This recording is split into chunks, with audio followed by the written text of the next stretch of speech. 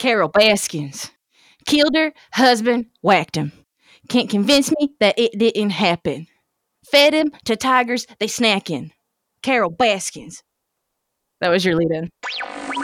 Hey, you guys see that naked unicorn over there? Ow, I'm so naked. Welcome to the Naked Unicorn Podcast, hosted by Jason Sorotin.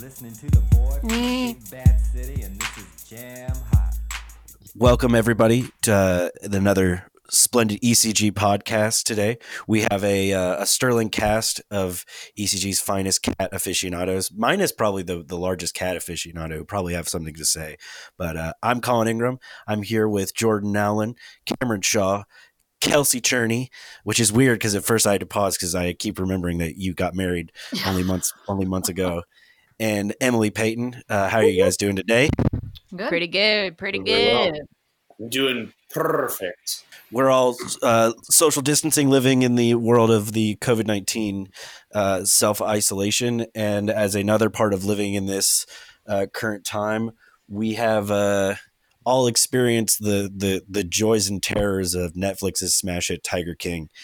And as workers in the production industry, as people, creators of all kinds of content, I think that we have a differing and unique perspective on this, and a lot pertaining to kind of what goes into that kind of production and how the making of a documentary can maybe affect the truth. And we wanted to talk a little bit, and Cameron can get into a little more of our goal here today, but we wanted to speak on pretty much the responsibility of the filmmakers to be truthful, but also the sort of act of artistic expression while doing that, and how that plays into the message on the whole. And with all the crazy stuff in Tiger King, there's plenty to talk about. So Cameron, you'll give us some more just a more detailed description of our goals here today.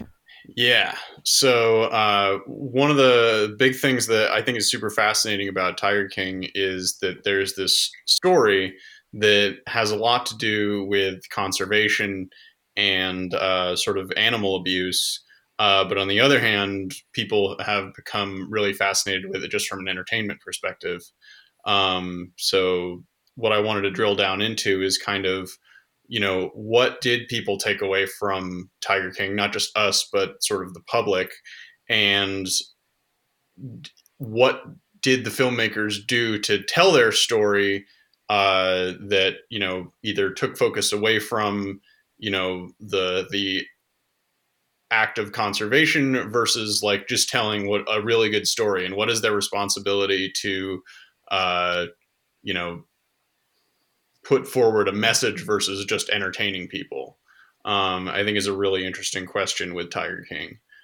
So that's kind of what I wanted to parse out, and we're going to talk about kind of what the narrative flow of Tiger King is, and how it plays into the perceptions that people have of the characters, and also just some of the responsibilities that the makers of that show and we as filmmakers have to be truthful as well as entertaining, and what that balance is, and how we can make that differentiation. I think a good place to start would be to talk about the fact that sort of the narrative that they weave, because I think that's where they're most effective. I think it's one of the reasons why it's so popular, is I think that, like, from start to finish, it's impossible to stop watching. The story itself, I think, is obviously the most important thing, of like the fact of, like, regardless of whatever sort of, conclusions we come to, or any sort of ideas we have about how they've distorted the truth, not even distorted, but how they've, through their artistic expression, the creation of the documentary, have bended the truth or sort of put things stronger to the audience. The story itself, like the stuff that is undeniably happened, like the facts of what has happened here, is incredibly interesting. And just in terms of presenting that narrative, I think that Tiger King does like a fantastic job of slowly meeting out details of this thing that, a Google search could have spoiled this, but they did such a good job presenting it. Totally. I thought that they did a really good job with kind of posing this question of like who's the villain, I guess, in this situation, because I mean, they're obviously Joe Exotic made some dumb choices by threatening someone's life on camera.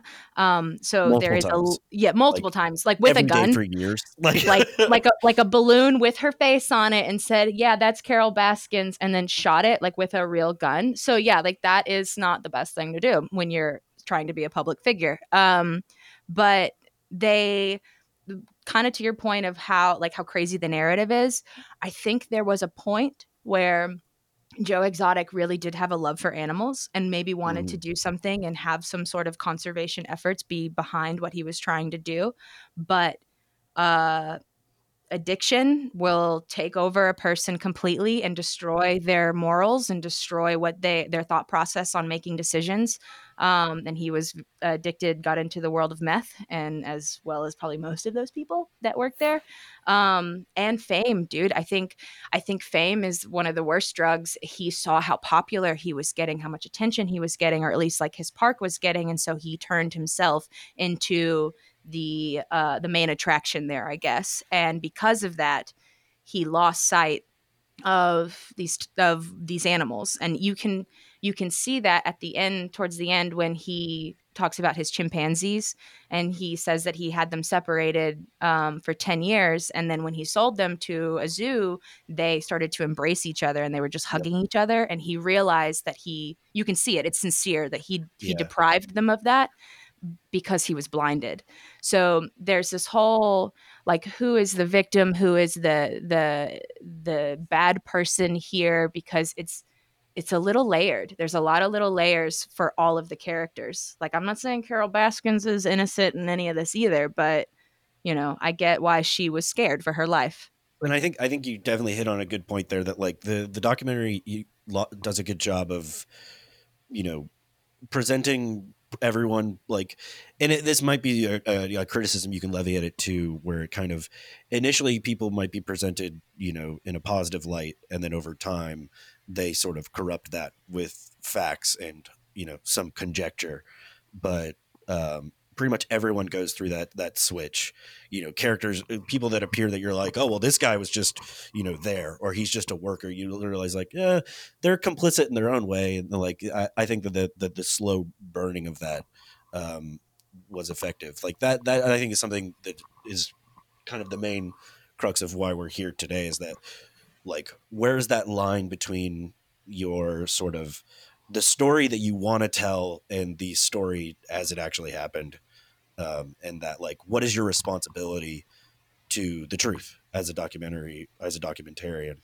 um, I think the moment you pointed out is like, it was tragic to hear Mhm. Joe at the end of it be like, have this moment of clarity that I'm sure he had years before but was not really able to articulate, of like, I have captured these animals for selfish gain, and just kind of like, if it was because I love them and I see them when they're released embracing each other, like, was it worth it? And I like that. I mean, granted that there's such a large span of time here that like that moment we we get to kind of see him at the end of his rope.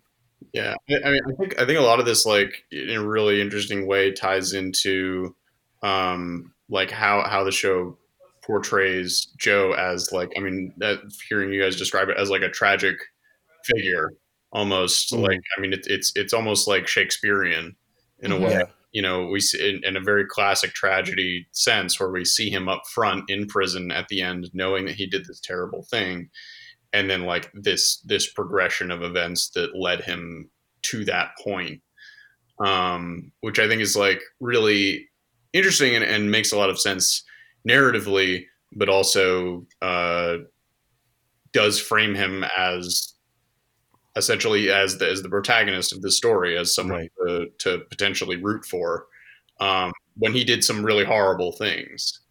When I think that it definitely has a negative effect, that like, they have created such a sensational character here that people are sort of, in our completely meme driven, you know, society, people are lifting him up in this sort of weird way that a lot of internet celebrities get lifted up for, things that they should be, socially outcast or ridiculed for.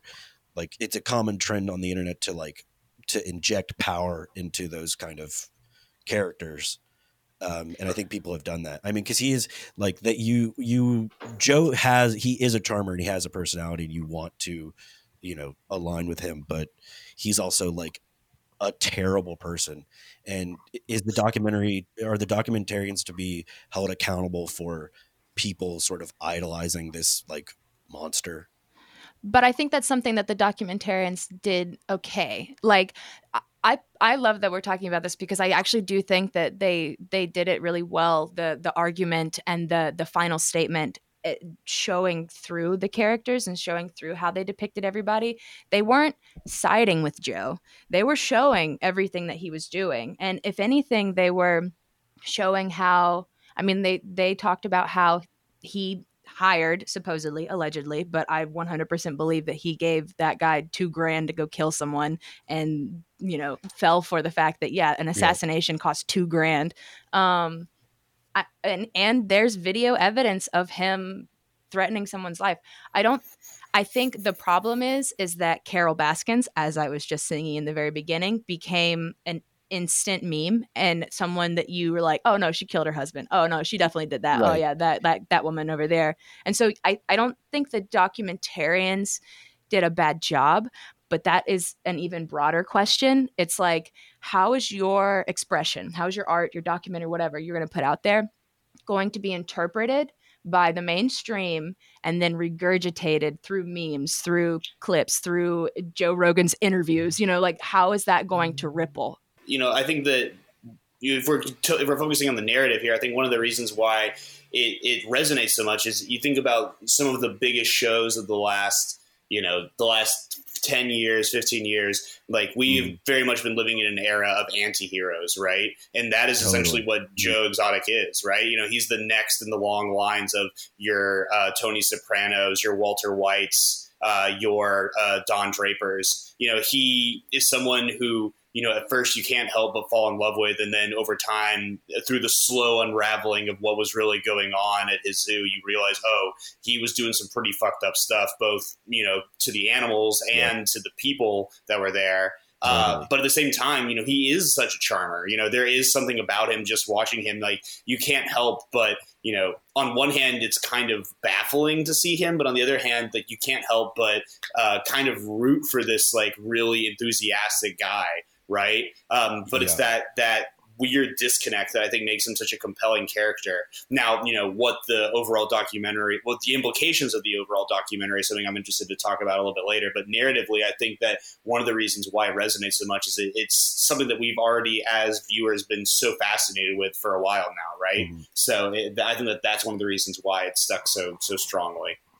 And one of the reasons why I think this documentary is so different is because they essentially have 5+ years of like non-stop footage, and we saw a lot, and it was crazy to feel like we just had this unfettered access. But you see a lot of articles now, and like it's something that I think about of like there's still so much more that we haven't seen, that may be boring, or like people talked about how Netflix cut out a lot of like Joe Exotic's a lot of his like racist comments and things he said like as part of the character, and there's that plays into that what we were talking about of does it hurt the effectiveness of the message that the documentary claims to have about tigers to maybe like not give a complete picture of Joe Exotic because that picture is not palatable to an audience. If aspects of Joe Exotic's character are unpalatable to Netflix's audience, are there those things that were cut out or left out, like in order to support the marketability of the documentary over the truth within? Like, was that the reasoning to cut out that part for marketing? I don't know. That's the question I'm asking. I was like, is there like, because it plays into the central question that Cameron was asking of like, what is the responsibility to truth? Because I think there's another part of this that is the expression. It's the art. Right. It's like you want to put out a documentary with a statement that you have in your head, which we can talk about later. I'm very also excited, Jordan, to talk about that. But like you have this idea of how it's going to look. There's all these other areas to it, like there isn't anything, right? But like you have to pick and choose what you're going to highlight. Otherwise, you're just throwing. I mean, Right.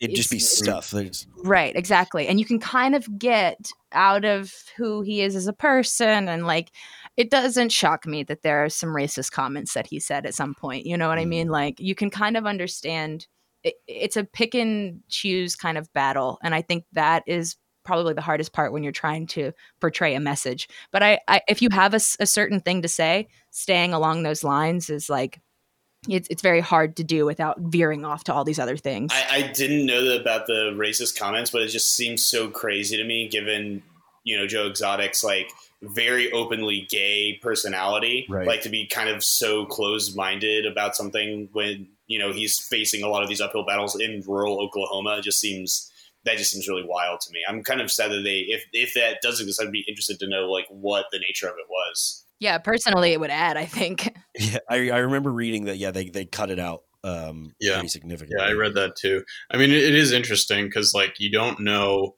what we don't know, right? It's Right. like Exactly. they have, you know, all this footage from 5 years of stuff, and like, you know, they intentionally made 7 episodes. Like they were like, we're going to tell this story, and they knew based off like interviews that that Eric Good has given, like that they wanted it to land somewhere in the, you know, I think he said like 4 to 6. They ended up going to 7 because there's data to suggest that like that length is optimal for audiences. That like that's what they'll stick with.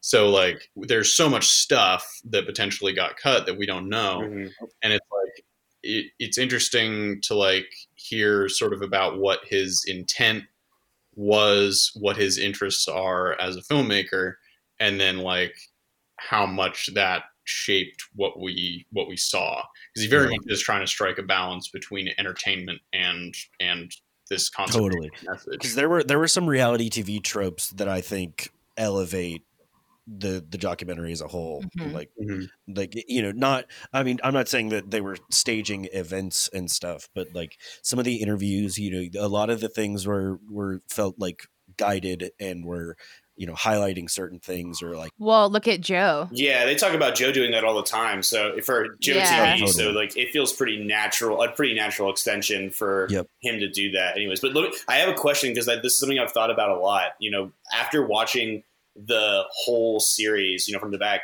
is there any characters that ultimately are likable or redeemable? This is kind of a cop-out because her name's also Kelsey, but I felt like Kelsey's really the only character at the end that you're like, you just kind of seem like a victim of the whole thing. Like, hey, it was a job and I got mauled by a tiger, and but I'm still here. And then went back to work. Yeah. His name is, because Kelsey was a transgender man who went by Saf, right? Safi? Yeah. Saf? Is she trans, or is he transgender? Yeah.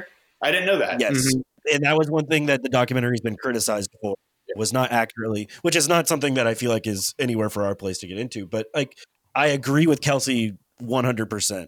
I loved him more than like, because I had this weird affinity for a lot of the characters that by the end of it, where like characters that initially was like, oh man, this is like some methed out guy, like what the hell, like by the end of it, like I felt like a lot of like sympathy for them, but I was still like, they're just kind of in a terrible situation. A lot of these are like, you know, people who are out of their luck. But Saf felt like I love the moment, and it was kind of dark at the same time, where he gets his arm bit off and then is like immediately back at work. And I know that part of it's like, whoa, that's cool, like good for you for being resilient. But the other part of that is like any stink that he made was going to get that place. And don't you think that Joe had something to do with it? Like, I could totally see Joe being like, oh, Saf, we need you to come back. It's going to make us look bad if you don't, right? Yep. Like, there's almost no way he didn't get involved. Totally. I bet we don't know that if Saf was living in one of those terrible trailers and had, because I was thinking with a lot of these is like, I'm going off on a huge tangent, but I'll try to not go too far. But each of these different people who own the Tigers all had some sort of means to keep people working essentially for free. Doc Antle was his cult of, Fuck Doc women Antle. that he would basically control their whole lives. Carol Baskins is the good feeling of volunteers. And Joe Exotic is taking like ex-cons and people who have nowhere to go and maybe giving them meth and a place to live and food when they don't have much else. And it's like, how much of that was also Saf being trapped and not having anywhere else to go? Because that was what it was a big thing for a lot of them. You saw their living conditions. I do love the campaign manager as well. I feel like he got caught up in this like very entertaining, exciting thing. He was like, I want to be a campaign manager. This is my dream job. Like, yeah, it's for this guy, but it's a way for me to like try it, I guess, and get into this. Yeah. And then like, I mean, he witnessed the kid shoot himself, and like I think he says at the very end that scene, by the way. Sorry to interrupt, but I do too, well. Yeah. But yeah, like he like at the very end, he was like, I'll probably never see Joe Exotic again. I'll probably never like know what happens, but like that I went through that. I saw all that. Like I enjoyed him. I thought he just kind of got caught up in it. Like caught up in it. Yeah. A little. I mean, whether they were kind of trapped there by addiction or whether they were like, this seems fun, let's go along for the ride. And then, whoops, now I'm entangled in this whole thing. It did seem like the willing participant was Joe, and then he had his whole entourage that was just kind of there for the ride. But I don't know, to piggyback off what really all of you guys were saying, but Colin got to initially was like, I think that the one person that like I really, really connected with at the end that I felt was like I actually really liked still was John Reinke, the double amputee. Yes. Just like I don't know. He just seemed like he really cared for Joe. You could tell, and like I don't know, like everyone else seemed to have like some like weird element about them that like kind of I don't know, just turned me off a little bit. But something about his story at the end of it, I like really felt for, and like I came away still really liking him. He was probably like one of the better people in all of it. I'm sure he's complicit in some of the shit that went down, right? But I thought that he was probably the most redeemed, if you will, character that I saw. Jordan brought up a good point that I think we could talk about, because I think there's a fair amount that's good there. Of there are moments of the documentary in a whole, like that, using that footage, that like security camera footage of his campaign manager, who I can't remember, like witnessing Travis Maldonado shoot himself. And like, I'm a big supporter of like of footage like that.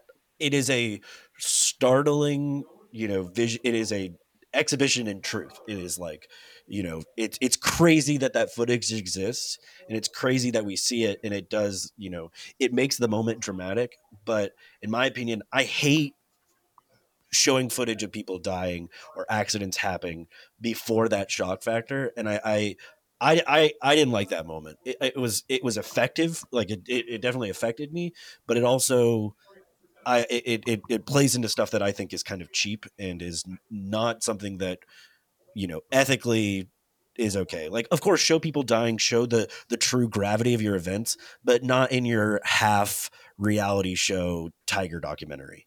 Like, I think it was over the line. And I wanted to ask, was there any other moment, or what do you think of that? Or is there any other moment that you think was like... I actually thought that was faked for a minute. And then I realized, like, oh, no, that was real. Oh, it was... Mm-hmm. I agree with you, Colin. I think it was one of those moments that it was effective, but it did feel... I don't know. I do definitely have very strong opinions about whether or not you show someone's last moments on camera.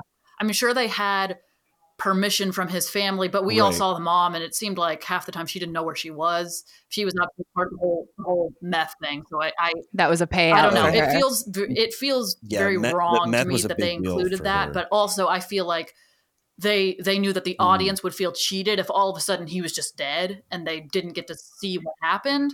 I mean, to me, that footage didn't upset. I mean, it was shocking, certainly, but like it didn't upset me the same way, because like it wasn't like that was the reveal, because they said they said what happens, and then they're like, we have this footage of, and he's and then you see him reacting to it. We don't see shots of Travis Maldonado with his like blood everywhere or anything like that. We see the campaign manager's reaction, which is a really stunning moment. I don't know because like if that had been like if they were like and then something terrible happened and then showed that shot like that would have been way worse to me than what they did, which was like he accidentally shot himself and then they go to the I see. Yeah, Cameron. I see where you're coming from, but I would argue that it's still an issue of tone where like a lot of what the documentary is wanting us to do is to like have fun with this character of Joe Exotic and how kooky crazy this event is. And then like the reality of like, we have footage of a man watching another man die is still it's too much for me personally. Like it's one of the things like, I don't think they crossed a line, but they definitely came close to it. And as a taste thing, I was like, ooh, I don't like It's a preference thing. I understand that. I don't think that they painted Joe Exotic as this guy to have fun with. I think they painted him as kind of like someone like not like a con artist per se. Like there are con artists throughout this, but as someone who was gullible enough to fall for that and get wrapped up in this, I wouldn't say they glorify him per se. I think maybe people like have glorified with the whole him. Down with Carol Baskins thing joke that has people have glorified him, but I don't think they did that. Right. And I think Cameron, they definitely set the Cameron, stage. you said it, like it's the way that you present that information because that is real. To just like be like, oh, he died and then he shot himself would almost be a disservice to, I think, to like his husband and like the impact that moment had. I mean, he witnessed it happen inside of the main office. It's such an impactful thing that happened to that story as a whole that no, they didn't.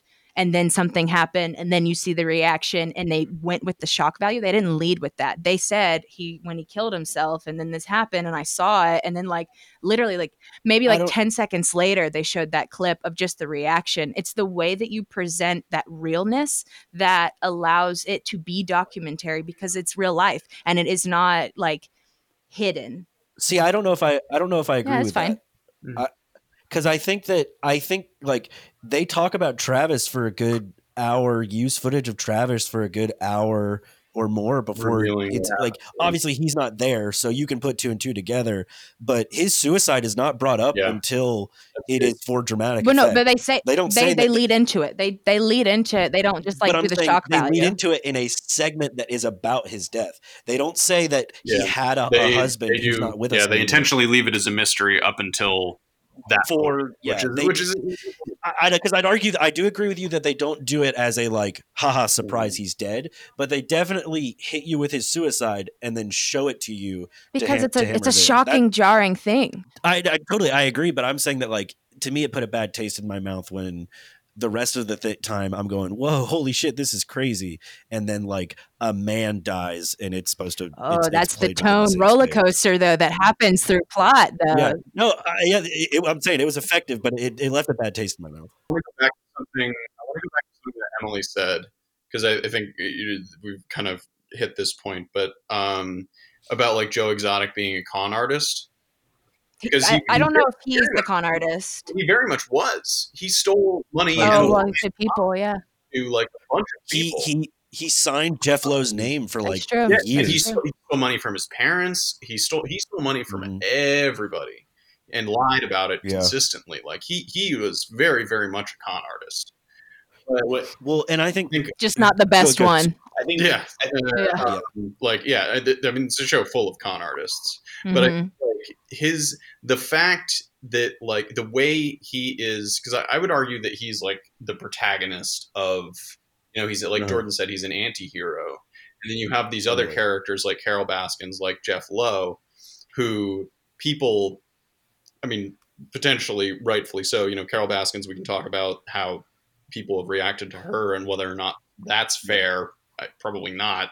That's what. But and Jeff Lowe, who is, I mean, whatever you think about Jeff Lowe, Fuck that guy. are very much positioned as obstacles for the protagonist achieving his goals.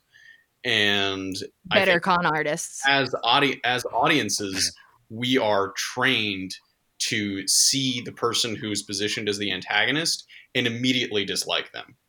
Because we're with Joe. Joe is our hero. This person getting in the way is the bad guy, and so that framing of it informs everything about how we see the show, which I think is really interesting. Right. And I think that's where we can jump to next. I think could be an effective place to talk about is that, you know, Netflix is basically, you know, they've done it before. It happened with Making a Murderer, where part of the appeal is the discussion surrounding the documentaries, where with Making a Murder, the question you'll see people, if you're asking someone who's seen Making a Murder, they're always like, did he do it? You know, I haven't seen Making a Murder. What? I can't remember his name. It was because of this. It just kind of, I don't know, the whole like Netflix asking the world the question, did he do it? Stephen Avery kill it? Yeah, where it was the same thing with Carole Baskin, where like Carole Baskin has been tried in the public court, you know, because of this Netflix documentary. Like, she's probably receiving hate mail, and her public life will forever be changed. And like, she submitted to it, but she doesn't have the power of the edit. She doesn't have the power to, you know, how they pick and choose what she says. Granted, I would say that as a, like, just an opinion of mine, as a personal assessment of Carole Baskin's, she's creepy. Something is definitely up. She smiles too much. The show enhanced and informed that opinion. The show, through its cuts and its presentation story and their telling of the story, their interviews of people, all I have is what they gave me and any research that I decide to do on my own. You know, Carole didn't really get to sit there and be like, here are the 10 reasons why I definitely did not kill my husband. Like, she didn't get enough time to be like, no, this didn't happen. And the show definitely wants you to think that she did. The show puts out the idea that, like, you know, we're not gonna. It's like what the lawyer says exactly. Like, I'm not gonna say it because this isn't a court, but something kooky went on there. Oh, yeah, I would absolutely say that the way that it's second or third episode, the one that just focuses solely on her and her former husband, I would definitely say that it seems much more slanted towards, hey, this lady's shady as fuck. She probably did it. We don't know where he is. We haven't heard from him. I think she probably did it, but none of us can say it because we can't know for certain. You know what I thought was really funny about their whole argument as to why she did it? I definitely think she did it, but I think that the argument was flawed because they were like, we found his car. He said he was leaving. He said he was getting on a plane, so we found his car at the airport. That's weird. I was like, I don't understand why that is the weirdest part of this whole investigation. But yeah, like, I don't. It's weird because the show wants, it's funny to think that Carole Baskins killed her husband and fed him to tigers. Right. Well, okay, yeah, because there's power. It gives power to Joe to be like, yo, Joe was right. He was wrong in how he handled it, but Joe was right. Well, and they depict her being kind of like the place where she lives is the reserve is kind of a dump, but they really don't show us a great view of it. They don't like go into her as much. So I do get now how like they've depicted her in a bad light a little bit more. Well, because also the documentary very easily could have been like shown her cages and then just said the words multiple times by different interviews that like, this is what the tigers want. And the public will just be like, yeah, that's what the tigers want. Well, exactly. And I think is if you can get the public to believe that Carole Baskin killed her husband, then they're going to immediately side with Joe Exotic, because not only does it seem like, well, she's a murderer, and in people's mind, they probably say, well, the worst thing Joe Exotic did is he planned a murder, but it didn't happen. So automatically Carole Baskin is now the bad guy. So right. I mean, honestly, I would say, I think whether she literally fed him to the tigers, I do think she absolutely had something to do with his disappearance. But I would absolutely say that the filmmaker's part to try to make it seem completely unbiased very much starts to waver for that particular episode, just because it very much seemed to side with Joe. Yeah, I was going to say, I think one of the most damning things that they throw against Carole, or like that, like really sits it over the edge for me, was the way that they interviewed her ex-husband's, ex-wife and her kids. And like, not only did she potentially, kill her husband, which is kind of unproven, but like there's very proven facts that like she basically fucked them out of all of their rightful money. Yep. So, the film certainly, and on one hand, yes, the film does it in a way to kind of manipulate us into, like, it's certainly forcing us or directing us towards disliking Carol, but at the same time, as the nature of the documentary, like, it's also presenting the facts. Right, like this is something that she actually very clearly did. So I think that she has lots of problems, and her husband's whole current husband's whole relationship is just very. I don't know what it is, just very strange. And he seems like a nice enough guy, albeit very if Lurch met the Leave It to Beaver, that's kind of how I envision her husband. But. And quietly. Yeah, I don't know what it is, but I agree. There's something weird about her, but I do think it is kind of unfair to present it she definitely killed her husband, even though I do think she killed her husband, if I'm being honest. Yeah, exactly. Well, that can bring us to a very top-down concept that I think is kind of an overarching sort of thing to apply to our discussion is, do you think that a documentary filmmaker, what is their responsibility to the truth? Not an entertaining version of the truth, but is there some sort of standard that they can be held to? And where does that line fluctuate between artistic expression and entertainment value or the cold, hard truth? I think that's a very fascinating question. And I think you can argue both ways, but I think that's something that's so interesting about this show in particular, and I think Cameron alluded to it earlier, is that they were basically filming for 5 years. And when they went into it, I'm quite sure they didn't know that all of this shit was going to happen. So I think I think that's an interesting thing to keep in mind. It's they obviously knew that this was an interesting enough topic, or else they wouldn't have filmed it. But I think that maybe their idea of what it was going to be evolved over time. I think that maybe it initially was basically meant to be a extrapolation of what the on-site producer was trying to do, make it into a reality show. And then they realized over time, oh shit, there's a lot more going on here. There's literally a section where they're interviewing Jeff, and he's getting the calls from the FBI agent, and you can hear the producer, the filmmaker, yo, we're trying to record him, but he keeps getting calls from FBI agents. We need to get the cameras. Let's go. You see it evolve, which I think is part of the fun to it. Yeah. There's Colin, to your question, I don't it's that expression versus being truthful. And that is a weird line for anyone who's creating something, but especially in documentary, because a lot of times you have a thought, an idea, a theory that you're trying to propose with the documentary. It's never really just truth or fact. There's always a little bit of motive from it. And that line, I don't know, if regulation is really what needs to be done, but more of just ethics. As a filmmaker, you should have ethics, I mean, it is a really interesting question, because I think Jordan's right. The fact that things evolved so much over time, I don't think that they necessarily had an agenda. Certainly when this thing started, their thing wasn't this lady Carol Baskins, fuck her. Totally. That was not their intent at all. They wanted to make a documentary about the big cat industry in the United States, and it turned into this whole thing, but I think in terms of the ethical responsibilities that filmmakers have, you need it, you want it to be truthful, but at the same time, people need to watch it,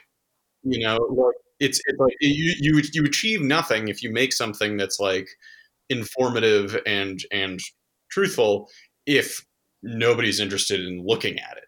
So, and that's very I mean, I think that's why, and Erica's talked about it a little bit, but we get into the characters so much with this, because they knew that these characters were going to be the thing that were going to make people want to keep watching the show.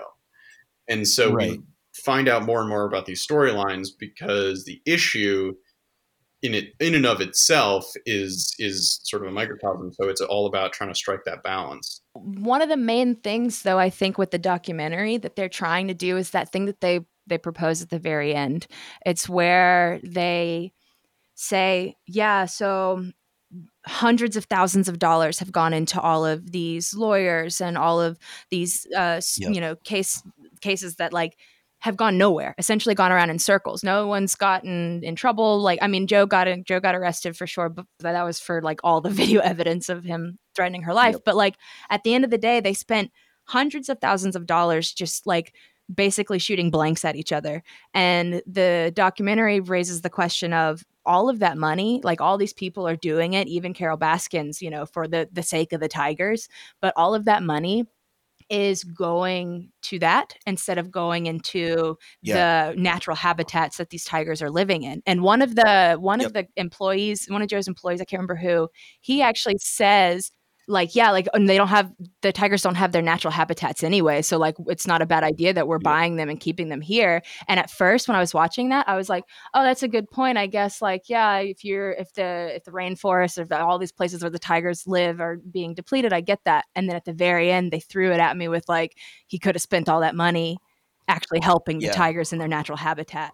Yeah, it was a great point for them to like land on at the end. Also, great editing in that part too, because they totally like drop out, and then like the music stops, and then you hear him say, "Nobody wins, nobody won," and then they come back. I remember that moment. I think Cam really nailed it with like there's the line where like because it was like the conclusion that I think I came to, where like, you have a responsibility to be truthful, not to tell the entirety of the truth, but you have a responsibility to, you know, largely present things as they happened, and then, you know, put an emotional spin on them and make it entertaining. Because I think Cameron was totally right that like whatever message this documentary has, if nobody watches it and no one remembers it and no one connects with the people and events, then the message is lost anyway.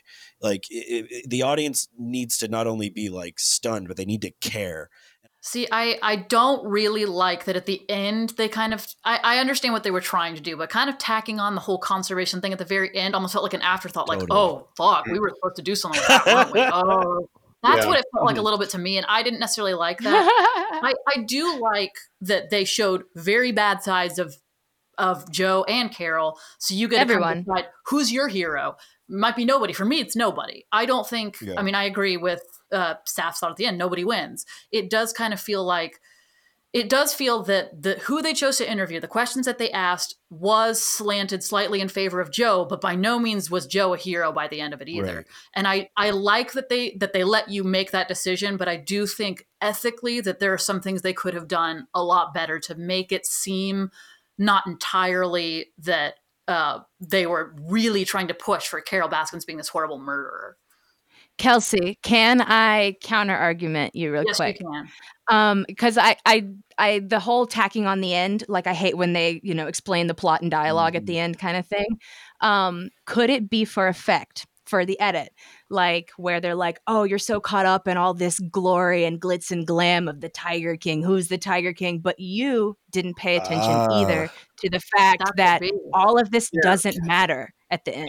That's good. I was going to say, yeah. So that I was really glad that Kelsey brought that up, because that was my initial reaction when I watched it as well. Was like, oh, like you're just like, it felt very tacked on, like you said. Totally. And the more I've thought about it, like it almost feels like a reflection of the overall story, right? Where it's like, you know, like it's tacked on at the end because these two kind of main factions that you've been following, the Joe camp and the Carol camp, like they may have started off, you know, wanting to help preserve these big cats, like you see in the first episode, but ultimately they get so caught up in their own petty arguments and back and forth squabbles that gets literally lost both in the narrative of the documentary and within the like what actually happened with them. And so the documentary reflects I definitely agree with all of that. The thing that still frustrates me about that though is that, yes, you got it, and I absolutely agree now that you've explained it that way, but did everyone else get that? Or is everyone else going to watch it and be like, I mean, that's fair.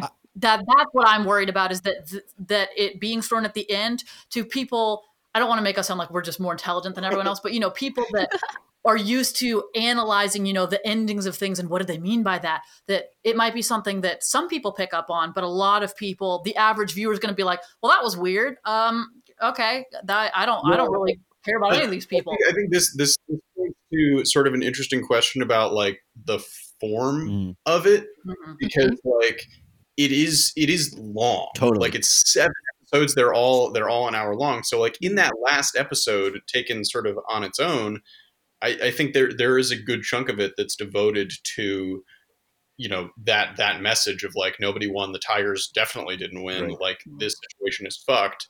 Like, but is that, given how long we've spent on so many other issues, are people even still paying attention at that point? Are they so hung up on the other details, the Carole Baskin details, the Jeff Lowe details, like all this stuff, that it's lost? So that like when you have something that's that long, 20 minutes to wrap things up at the end of a 2-hour documentary might feel like enough, but is it enough when your documentary is 7 hours? Cam, I think though, like that in itself is like, we've spent all this time on all this bullshit. We've spent all this time watching them argue and not get anything done when we could have just finished it and fixed it with this 20 minutes of talking about how I do we like can the idea of that affect it. segment being an indictment of the audience at the same time. Of like, Yeah, 100%. you got caught up in the wave too, man.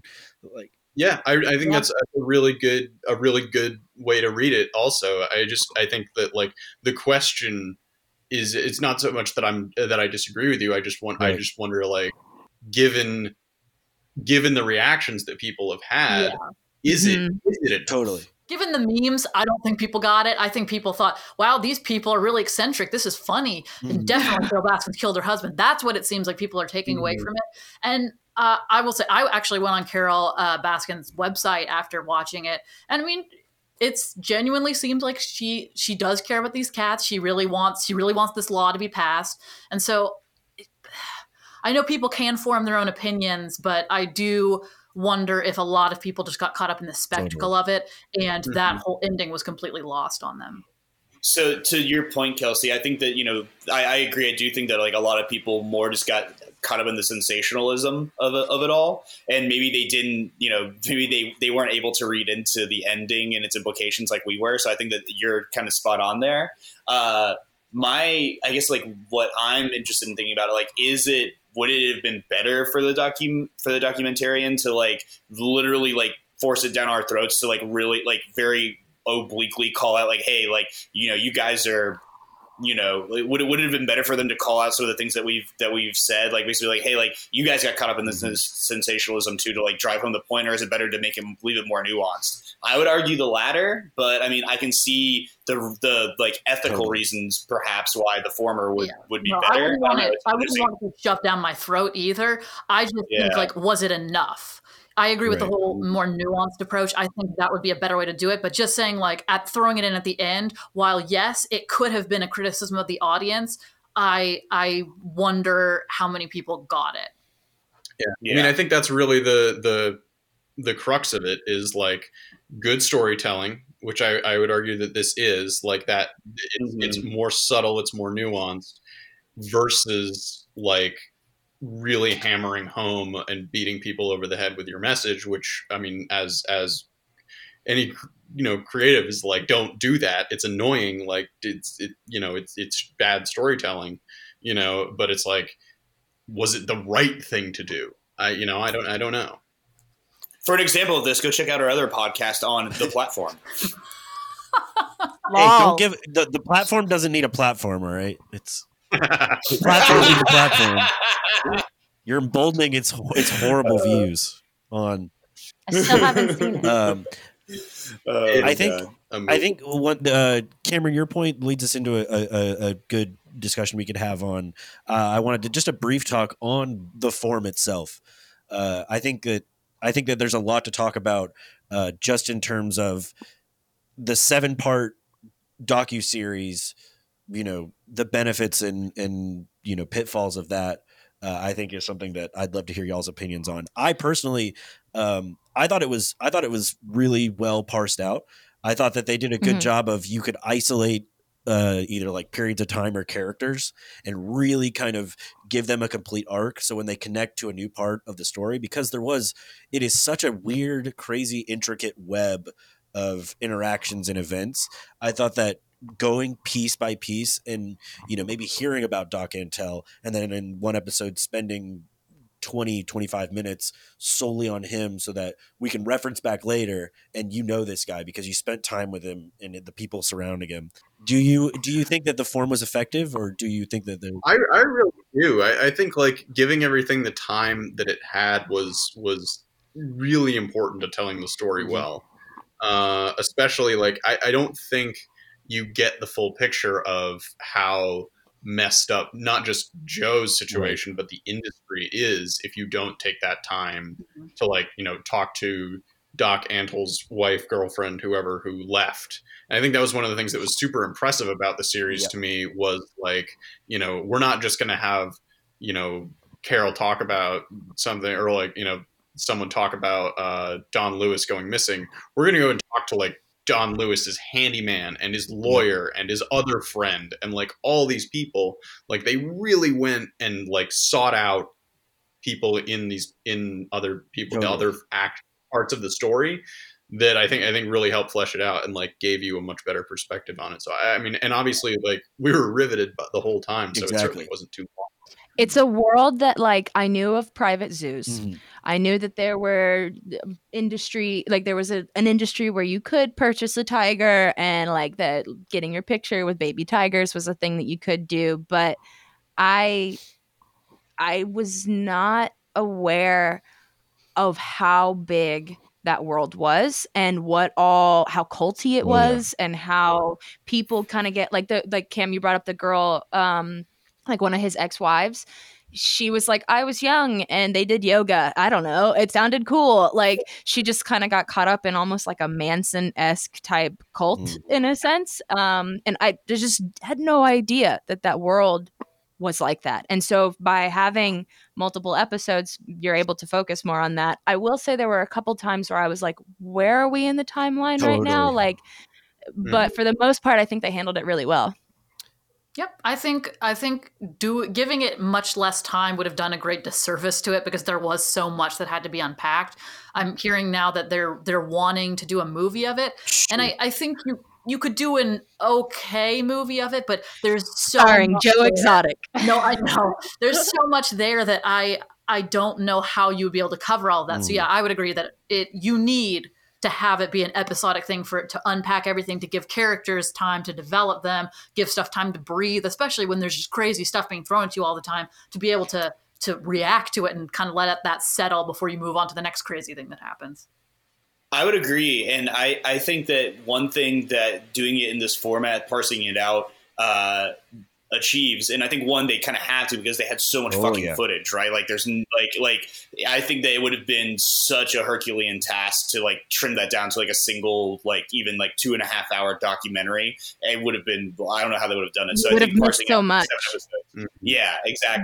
There's so much to that argument too that like I feel like they had to show you every side of it, all the good, the bad, you know. Yeah, that's exactly what I was going to say. Yeah, I mean, like though it's very much weighted towards the negative for a lot of these people, especially Carol Baskins. Like in the early episodes, at least, they paint, you know, everyone in a pretty positive light. Like it's like kind of just like getting like a behind the scenes of what it's like to run a zoo, which, you know, it at least at first seems pretty, you know, pretty rose tinted, and seems like it's just kind of like how Emily described, you know, the Doc Antle's ex-wife. She's like, oh, it seems cool, it seems fun. So it's kind of feels like that. And it's only after we get deeper and deeper that you get a little bit darker. But doing it this way allows you to see the whole picture from everybody's side.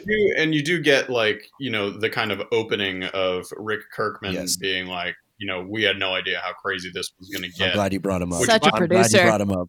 My last question that I think we're going to talk about is just about Rick Kirkman, because, like, you know, we work in production, we can relate to Rick Kirkman, and because we've worked with people that remind me of Rick Kirkman in good and bad ways. I mean, obviously, I'm not going to name names. I don't think we should name names, but there are people that we've worked with that like that personality of like old school TV. He is the 100% depiction of that on-screen producer. Yes. Like the hat, the all black, the like you said, Kelsey, the sparking up the cigarette in the very beginning, like that. Every time he popped up, I was like, first of all, that frame was great for his interview shot. No, it was really good. I wonder if he had any notes on it, like if he helped frame it. 100%. But yeah, like that old school that old Hollywood producer, like he to me felt like a con artist. Yeah, well, that's what I wanted to ask about was like, first of all, just obviously just a pure reactionary what y'all thought of him, but also like where does his role fit in on that line of, obviously just our conjecture on, did you feel like his motivation was more about the truth or more about having the show, which I feel like is a leading question because it's pretty obvious that, like, personally, I think that if I was ranking the despicability of the people involved, he actually gets pretty high up there because I feel like he didn't even, it was like any accusations you can levy at the documentary for being like exploitative and just abusing this story, Rick Kirkman took on years before and then participated in through the entirety of it, and just like thought he could just be a bystander. But also, to me, he is also a lost soul that got wrapped up in it just like everybody else, because he lived there for years. Yeah, I think like that's exactly the thing. But like I think he went there with the intention of, with like no like whatever discussions we've been having about like the morality and the social responsibility of documentary filmmakers. Like he went there with none of that. No. Yeah, like I'm going to tell this salacious story about this crazy zookeeper, and then because again, he wasn't looking at it from a documentary standpoint. He was looking at it from reality TV, which I think there's if you look at the time frame, it was 5 years ago, so it'd be like in the boom of a lot of that, where like a show like that would have sold well. Yeah, and but had it not all burned down, had Rick Kirkman not burned it all down, but whatever. Right. For that process, which I think, I mean, you can dispute the whatever. I mean, it's like, it feels kind of icky, but people do it. It's a perfectly acceptable sort of thing to do. And then I think he did get totally caught up in it, where he gets like kind of slimy to me is like, you hear him talk about it later, and the way that he is very actively framing his role in the story as like, I was a victim, I got caught up in the narrative of Joe Exotic. Like, he is 100% not just promoting like himself, but he's promoting the show to promote himself. He's like, he loves the documentary. Yeah. Like he's one of the few people who really does. Yep. It told the whole story, like everything about this, I was completely enamored of Joe Exotic, and now I live in Norway with my hot Scandinavian and wife. He also I've seen the most public reaching out from him. I saw like a video that he put out himself, the one that I showed you, Cameron, where he ends with being like, if you want to know the real story, it's hashtag like Tiger Rick was what it was. It's like Tiger hashtag Rick, like he's like promoting himself actively, because that's what he is. It was his personality. Yeah. He is very much now attempting to monetize the situation. Like, it's who he is. It's who he presented himself to be, is like someone who's just going to profit any way he can by producing things that are salacious and interesting. Well, which is also interesting. It's another one of the serendipitous sort of events of the documentary that kind of make it too good to be true, is that like he puts up a different, like a counter to the documentary while participating in it in a way that like he was there for the reality TV aspect. And where he might have failed, the documentary ended up succeeding in being able to tell this story. But I forgot, he was also on. He did a David Spade interview on David Spade's like late night podcast thing. So that's just a weird confluence of events, that Rick Kirkman hanging out with Kuzco. Yeah. But I figured we talked a lot. We've been talking for a while. I wanted to give us an amount of time at the end here for I just want to hear your hot takes and your like totally like no evidence bullshit. I want unhinged hot takes. I mean, this is not a hot take, but it's just how I feel and something I want to talk about. Doc Antle is probably the most criminal out of everyone. The show hints at it, and I would totally believe, and it's just what I want to believe, is that like he is the center of an international trading ring. I think, and they showed a little bit of it, but they talked to it. I would love to investigate him further.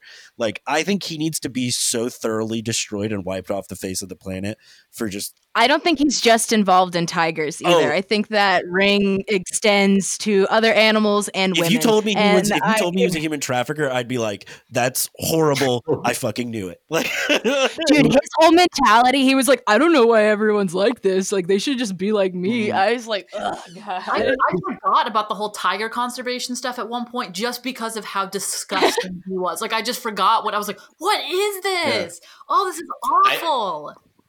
I agree totally about Doc Antle, but I still think one of the things I want to bring up was I think that, and I don't know why, out of all the shit that's in the documentary, one of the like most skeevy moments for me is like towards the end where Jeff Lowe's wife is pregnant. He's talking about getting a nanny, and he's like, yo, I got to choose her though, and he's just like looking at the documentary.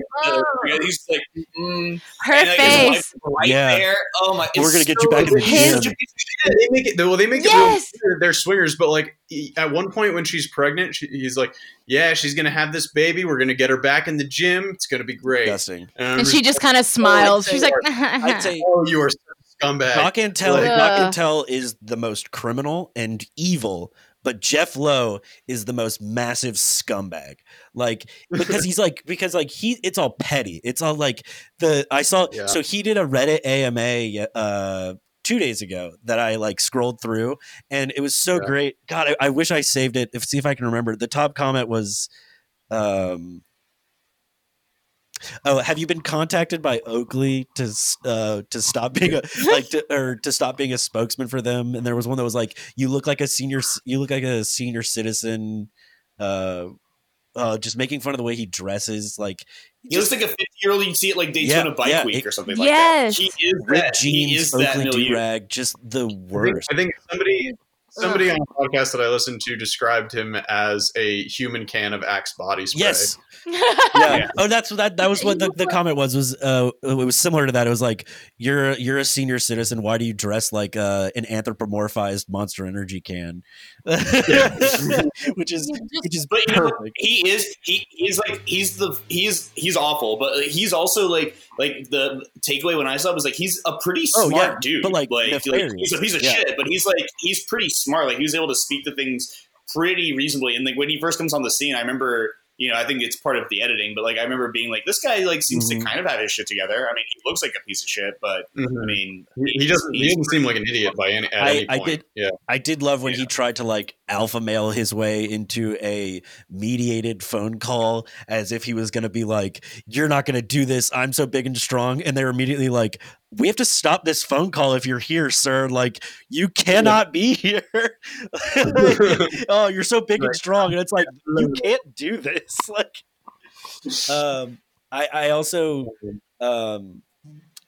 I think it's weird that like he is smart, and I think that he is going to try and will probably see some marginal success of like keeping that zoo profitable, because I imagine it's pulling people in. He said in his AM. What about his new zoo? That's what I'm saying. It's on the same property. Like it's all the same property that he just built that new zoo, right? Is it the same property? No, I thought it was different. It is different. You're right. Yeah, they built the new zoo in like the Oklahoma-Texas border, because all their guests come from Texas, because Oklahoma's apparently not wealthy enough for that stuff. For like. That's what they say. Totally. That's why I'm agreeing with you. It's gross that they're like, oh yeah, they don't have the like hundreds of dollars to hold this tiger cub, which reminds me of a moment that I hate. It made me cringe so hard. It was like all the people were sitting in the tiger cage, and they're literally just like, one of the dudes has a camera, and then the other one has a tiger cub. And they literally just like thrust it next to somebody's face, and he snaps a picture, and he moves on to the next person, and they put the tiger cub next to their face, and they snap the picture, and they move on. And I'm just like, man, that's so gross. Like that's. I hated the part that like they threw in like Shaq came through, and he was like, "Yeah, I love Joe Exotic. I got another tiger." Yeah, Shaq's tiger. Jeff Lowe has one of Shaq's tigers. That's ridiculous, because the fact that I can't afford a laptop but I can afford a baby tiger is ridiculous. Like, it should not happen that way. Speaking of affording a baby tiger, when some news personality was talking to Donald Trump Jr.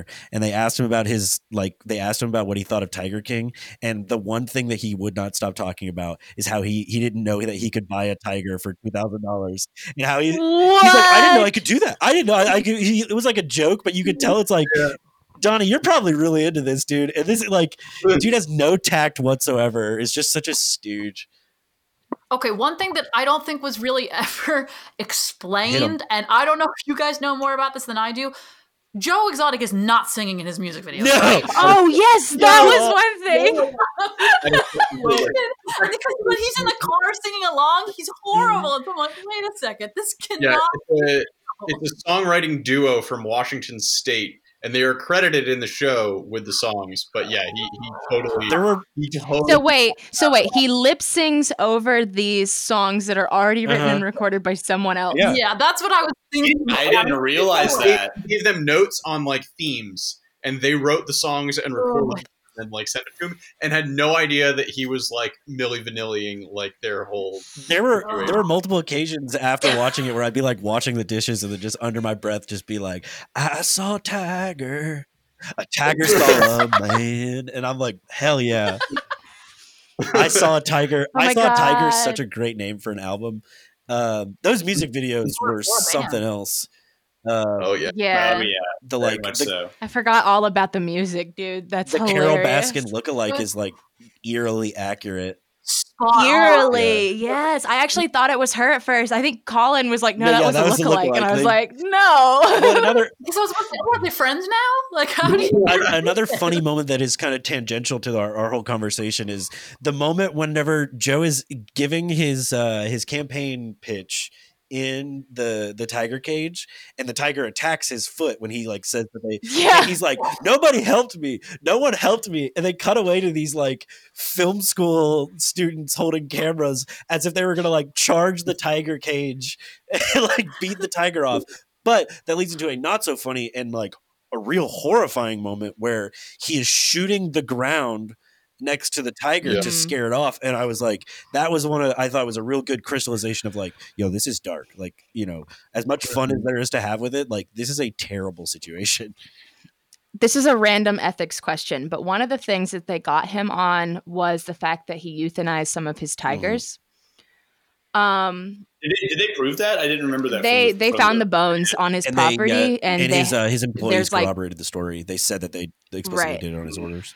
So if you have tigers that are sick, or like you have I don't know how it's handled legally for zoos. Like I don't know if there's a whole process for that, but they were like, he shot his tigers, and then I think they went to one of the employees or maybe even Joe, and they were like, I've got a sick cat. Like, what am I supposed to do? Let him suffer, or like, you know, like there's that ethical question of him euthanizing the tigers that I thought was kind of a dart from nowhere. Yeah. It depends on, I guess, for me, I would say it depends on how it's done. If he's just shooting them in the head, there's a chance it might not kill them, and then that would just be cruel. Because, you know, people take their animals to the vets when they're suffering to put them down. So if he was doing it in that way, I would say if they were sick and they were suffering, okay.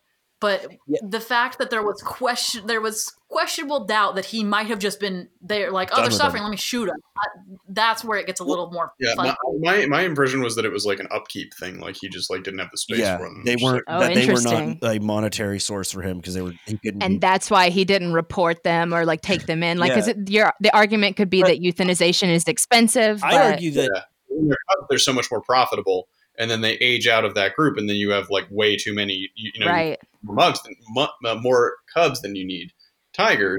So you keep a certain amount of tigers, and the rest of them are just a drain on your resources. Totally. So, well, that's, I think, where you truly see how far he's fallen from actually really caring about these animals, to the point where he's just like, hey, they're money. Yep. If that is true, and that's what he's doing. He even has that like, moment where he's holding the two cubs, and he's like, this is money right here. Like, or where he's feeding them like the expired meat. Well, that was what I was going to say about that is like, he cannot have a vet come to euthanize his tigers, because they will immediately be like, none of what you're doing is proper care for these animals. Like, you know, like feeding them expired meat, where I'm sure the meat is, you know, technically fine. It is not what a tiger eats. Like, you know, a tiger does not eat cuts of chicken and bologna and stuff.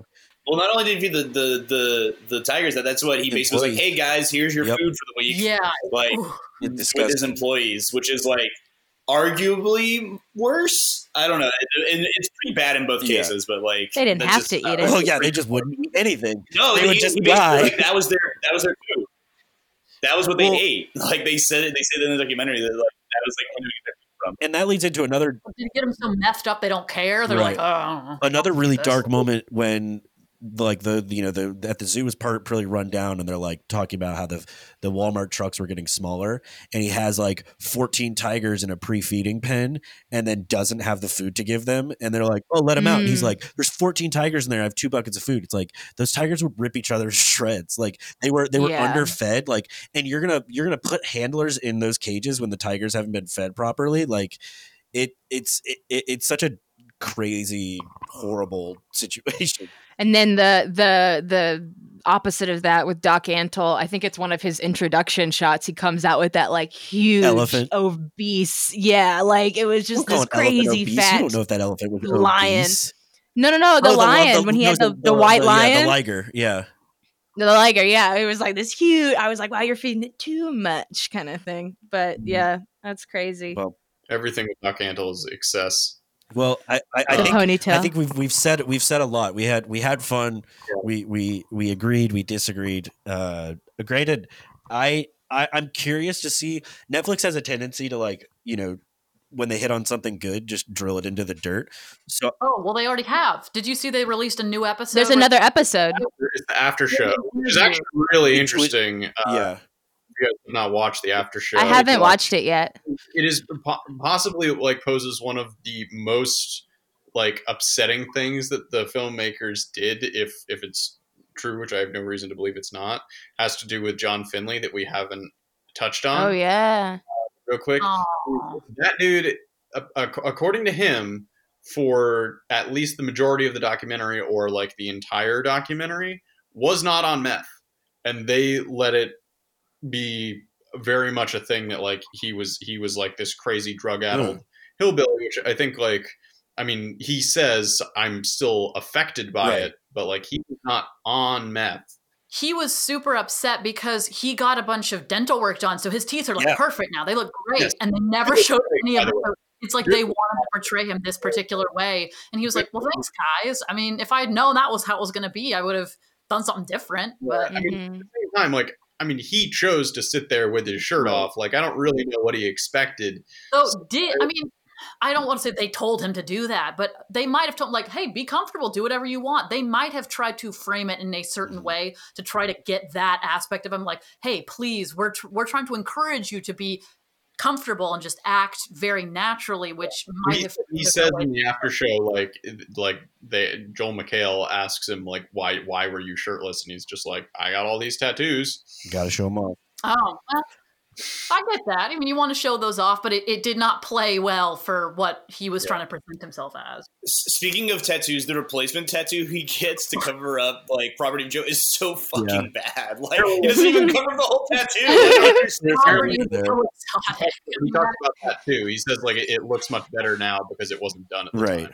Well, people they did him. They did him dirty. Well, I'm sure we could follow this rabbit hole for another hour or so. There's a lot to talk about, but thank you guys for taking some quarantine time on your Friday to gush about Tiger King. I'd love to do this again when something comes up. I'm sure we'll have ample free time. I'm really excited to make you guys, watch like 2 seasons of Naruto and then have to come to me with some really deep critical analysis for an anime that I hate. So that'll be fun. Can't wait. I'll see you guys next week. But yeah, this was a lot of fun. I'm calling him with ECG here with Jordan Allen, Cameron Shaw, Kelsey Cherney, and Emily Payton. That is going to be it for us, guys. I don't know where you're listening to this. It's up on everywhere where podcasts are formed, but I know we would definitely appreciate you hitting up, ECG on Instagram. Reviews on iTunes are always appreciated. Getting this out there. I don't have a Patreon to send you to because we are a business, so you can go to ecgprod.com. We're chugging along through quarantine. I don't get to see the people I love every day. I see you guys a lot. You don't love us. and shout out to Sebastian Shamaka also. Oh yes, Yes. I forgot Snap. he's been silently watching over us from afar. Snaps for Sebby. Thanks a lot, guys. Thanks for hanging out. I'll see you guys at our digital happy hour later. Hey, Cheer. deuces. Ow, I'm so naked.